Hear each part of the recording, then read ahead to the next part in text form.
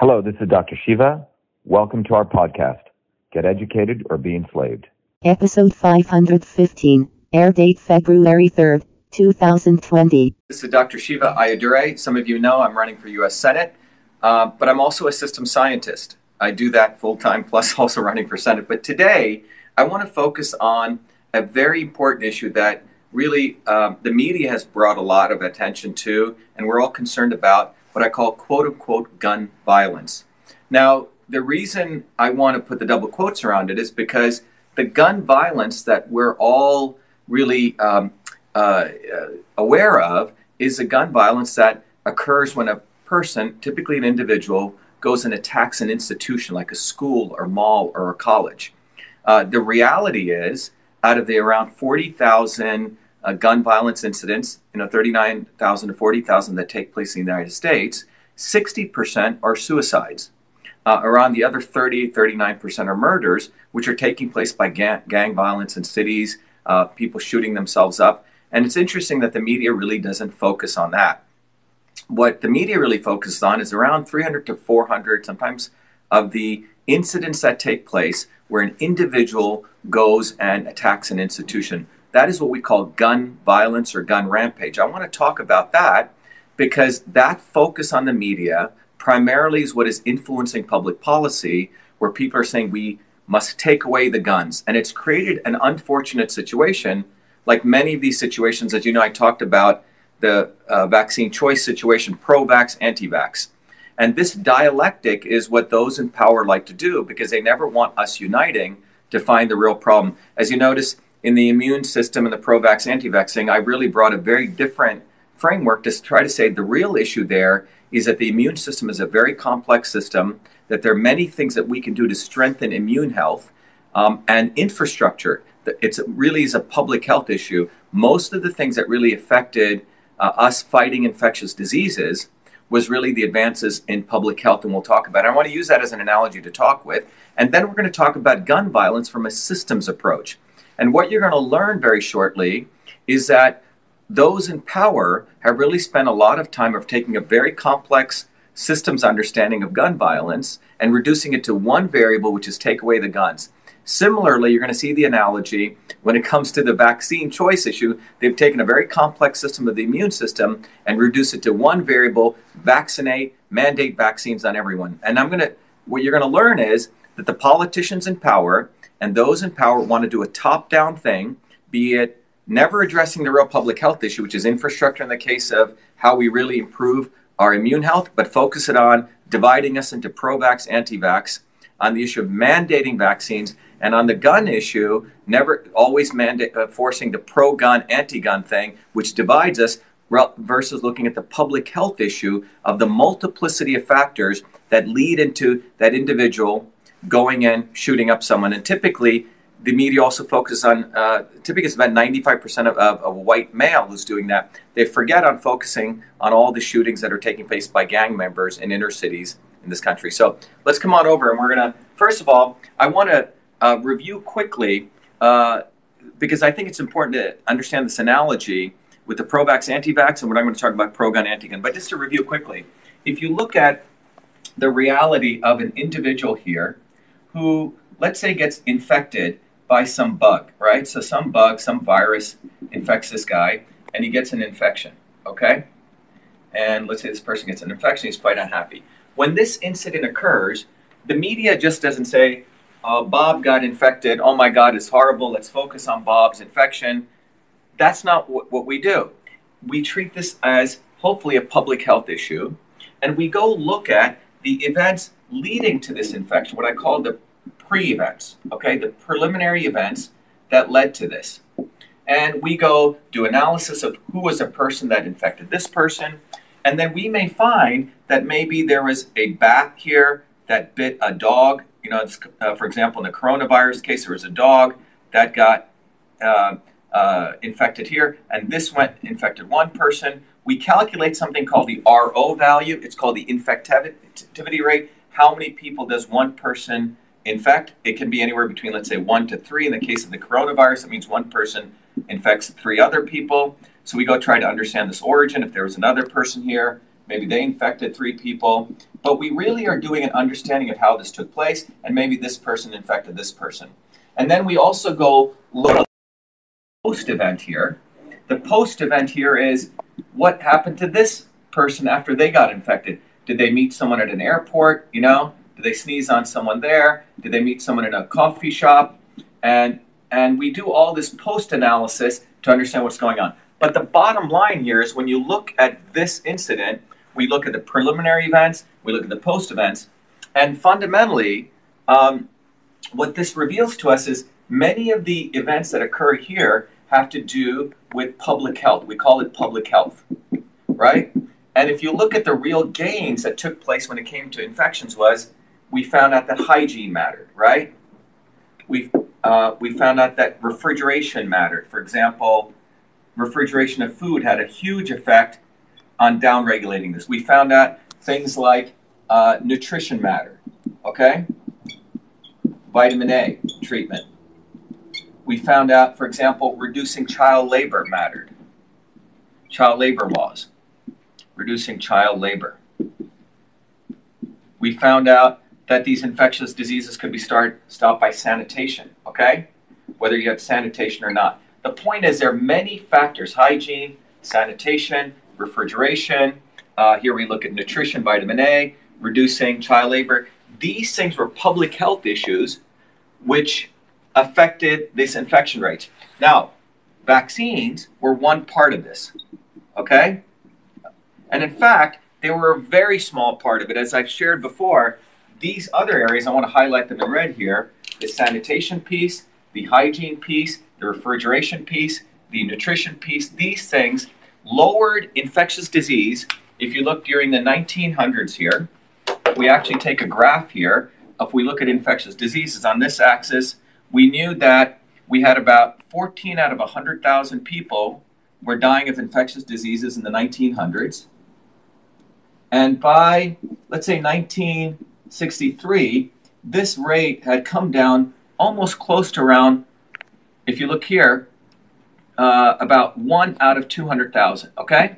So by the time the measles vaccine came here, the measles vaccine, 98% of measles had already been eliminated, okay? So what you're seeing here in this graph is that it was these public health factors which really drove down infectious diseases.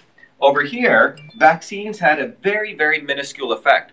So the public health issues, in many ways, the sanitation worker, the plumber, and the electrician did far more to lower infectious diseases than did the pharmacist or the doctor, okay? But here we have an understanding of that because we don't just focus on this issue, we look at this larger issue, and if you guys can go look at my video on the modern immune system to understand. However, the politicians and those in power always want us to do this because what they want us to do is to distract us from recognizing we need to invest in public health. And that is what really brings down infectious diseases. It's not just mandating and forcibly the state telling us to put a vaccine into us, that all of us have to participate in. This is a bottoms-up model. So anyway, I wanted to review that quickly to go now into the gun violence issue. When we look at gun violence, as I mentioned, there are, we're looking at that, again, just to redefine, we're looking at the gun rampage piece, which involves where an individual goes to a school and there's a horrible situation where he goes and kills people, or to a mall or to a university. This is what we call gun violence, and this is what the media is focused on. Now, getting back to the same analogy, let's look at an individual here who is or a set of individuals, in the case of a rampage situation, who were suddenly struck by a series of bullets, and this is caused by an individual, okay? In this case, when this incident occurs and the person, let's say, has a gun here, which shoots a weapon here that causes this incident to occur, when this incident occurs, we have the deaths coming out of this. The media typically takes this entire situation and they focus on this incident at a point in time. So everything is about this incident taking place. Now, in the case of an infectious disease, we're looking at 0 to 7 days. This occurs in a fraction of, milliseconds, right? This is not, maybe, I don't know how fast a bullet exactly travels, but this is on the order of milliseconds that this incident occurs. So the media is heavily focused on the actual event that takes place. And what does the media focus on? So this is the actual event, and the media focuses on the location, right? Where did it occur, right? They focus on the person, right? There's tremendous amounts of media coverage on this, right? There's something about, there's a lot of stuff we talk about the actual individual or whether the place where it occurred, right? But the entire focus of the media and people is to focus on the actual event that takes place. The shooting, people died, there's a lot of emotion involved. So there's emotion that we bring into, we talk about the families, we talk about the crying, etc. Okay? And then after this occurs, it lasts for a few days and people forget about it. Okay? So this would be like someone got infected and one person got infected in Massachusetts and you forget about it. Okay? And I'm proposing to you that we need to start looking at this in many ways as we would do in engineering. What occurred before, like in biological engineering, and what occurs after. The good news is that there are some very good researchers like Newman, Jonathan Page, and others more recently who started looking at this from a systems approach. Most of my life, as I've shared with you, is to look at things from a systems approach. We did that with the climate change videos. We looked at that with college videos. We looked at the college scam videos or the college loan videos. We've looked at that also with the videos on immune system. So let's start looking at this from that standpoint. What are the things that led to this individual even getting to this particular situation? What are those factors? So let's also look at the pre-events that cause this. So we want to go to the pre-events, okay? What are the factors that contributed to this? And what we'll find out, and by the way, one of the things I want to mention is in Massachusetts and the New England area, around 40,000 people die of sepsis. It's a bacterial infection. And we've spent hundreds of millions of dollars of work on understanding sepsis. 40,000 people in the United States roughly die of gun violence. We spent fractions of dollars on that. And why? Because the Dickey Amendment of 1996 prohibits the CDC from treating gun violence as a biological disease, or understanding as a public health disease. The CDC cannot spend money on it. This is unfortunate.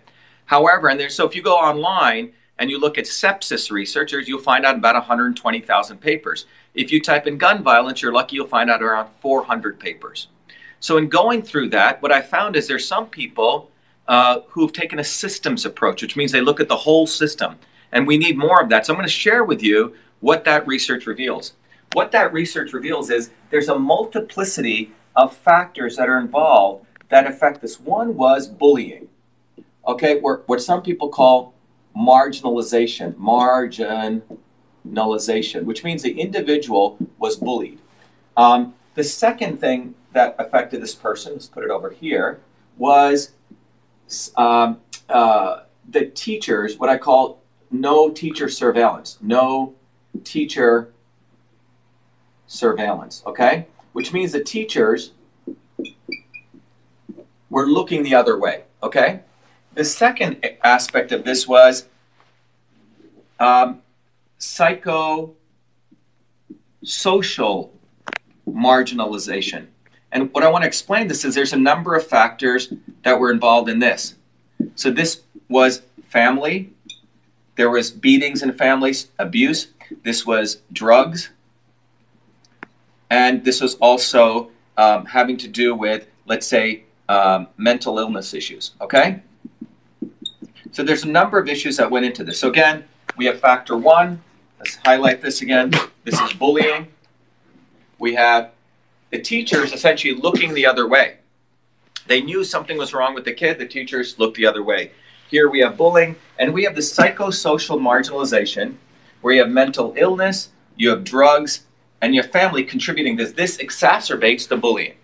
The next event that we actually had here that also contributes to this is, it's okay, Alan's coughing. Cough away, Alan. We have media, okay? Media, or what people call cultural scripts, okay? Where the individual is either blogging on media violently, involved in sort of reading violent things, and this is another piece. And then finally, the issue I want to bring here is the access to guns, okay? Access to guns. This was one of the 5 issues, okay? So again, we have media, violent media. You have this, so this is violent media. The person was involved either in producing violent media on their blog site, showing them doing something violent, or they were watching violent media. So what you want to see here, Fallon, focus in here, you have the bullying, you have the teachers are not surveillancing, you have access to guns, you have the psychosocial marginalization, and violent media scripts. The research showed there was multiple factors which were involved in this incident taking place. Now, when this incident takes place, what happens? You have the post-events, right? Post-event. This results in PTSD for people. You have factors where people feel, there's events here that I want to go over. You have reflection. You have protests. A lot of people start protesting. You have people angry, right? And then you have family breakups. Let's look at here. Sometimes people suddenly start passing legislation. And so you have essentially a whole bunch of things. I just want to look here that I'm missing something. We did this. You have investigation, right? Investigation that takes place. You have outrage, right? But essentially, there's a set of things that takes place. Again, this is not ever really looked at, and we don't normally look at how this goes and affects these things. But all the media covers is the gun. They focus on this gun, right? They focus on the bullets. They talk about all the anguish, the blood, and the horror. This is what the media focus on. They don't focus on this because now we're looking at a public health issue. We're talking about, we have to start looking at, do we do training for these teachers? Are they seeing something in a child that they should immediately be counseling or bringing the child in caring?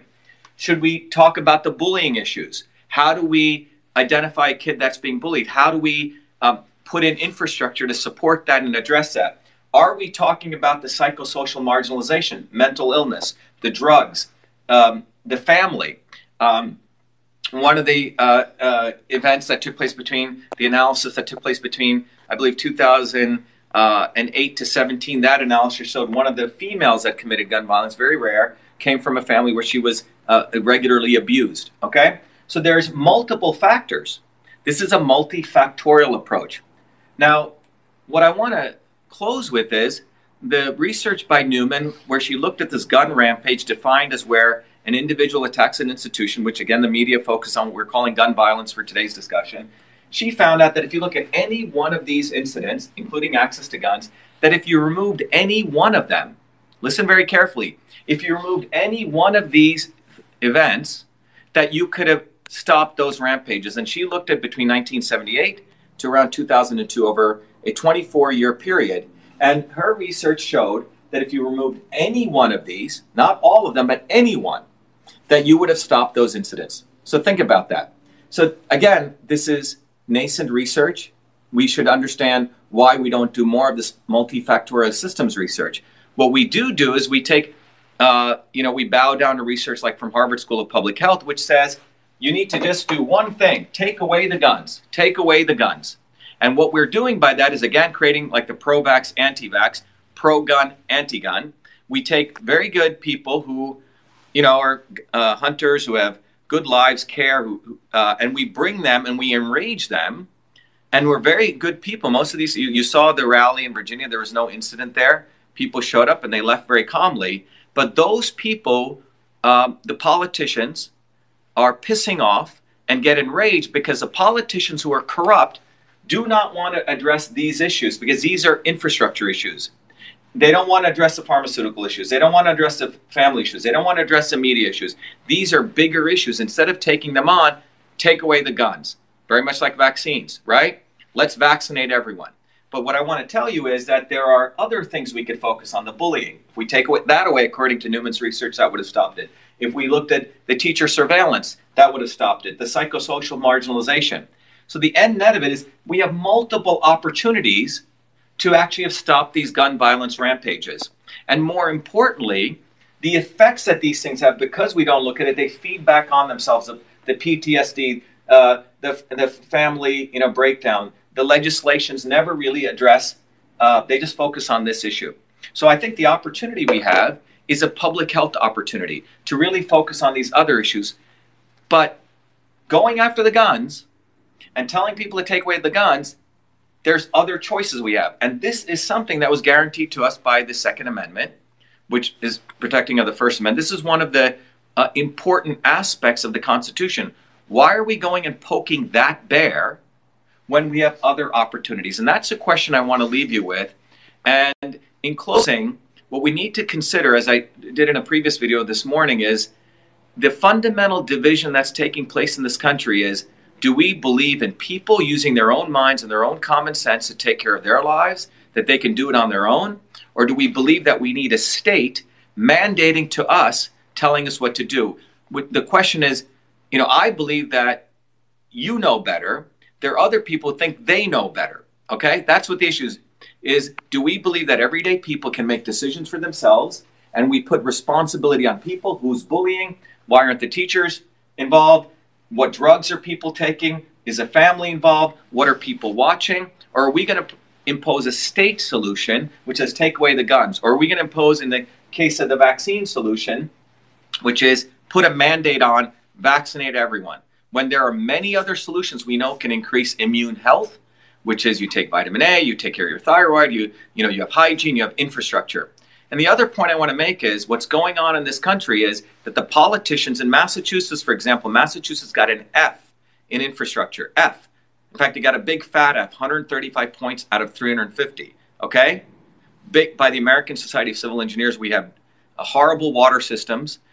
And Massachusetts got a D+ in corruption, lowest in public integrity. So the politicians are not able to deliver us infrastructure, which is public health. Okay, going back to this. So they're not able to deliver us public health. So what they're doing is dividing us. Pro-vax, anti-vax, pro-gun, anti-gun. They should be focused on, right now we have dirty water, we have dirty food, dirty air. Instead of focusing on these issues, which can really bring down infectious diseases, they're saying we need to poke everyone. Or in the case of the gun thing, we need to remove guns, and they're creating this dialectic. So anyway, I hope you enjoyed this. This is Dr. Shiva. By the way, you guys know I'm running for U.S. Senate on a campaign of truth, freedom, and health. If you want to support our campaign, you can donate to our campaign. And if you do, I never feel good just taking your money. I actually will support you in learning. We have a book called System and Revolution. You can also get an app. We teach you how the body is a system, how everything is a system. And you also get a bumper sticker. Anyway, I hope you enjoyed this. Be well. Shiva for Senate and Dr. Shiva.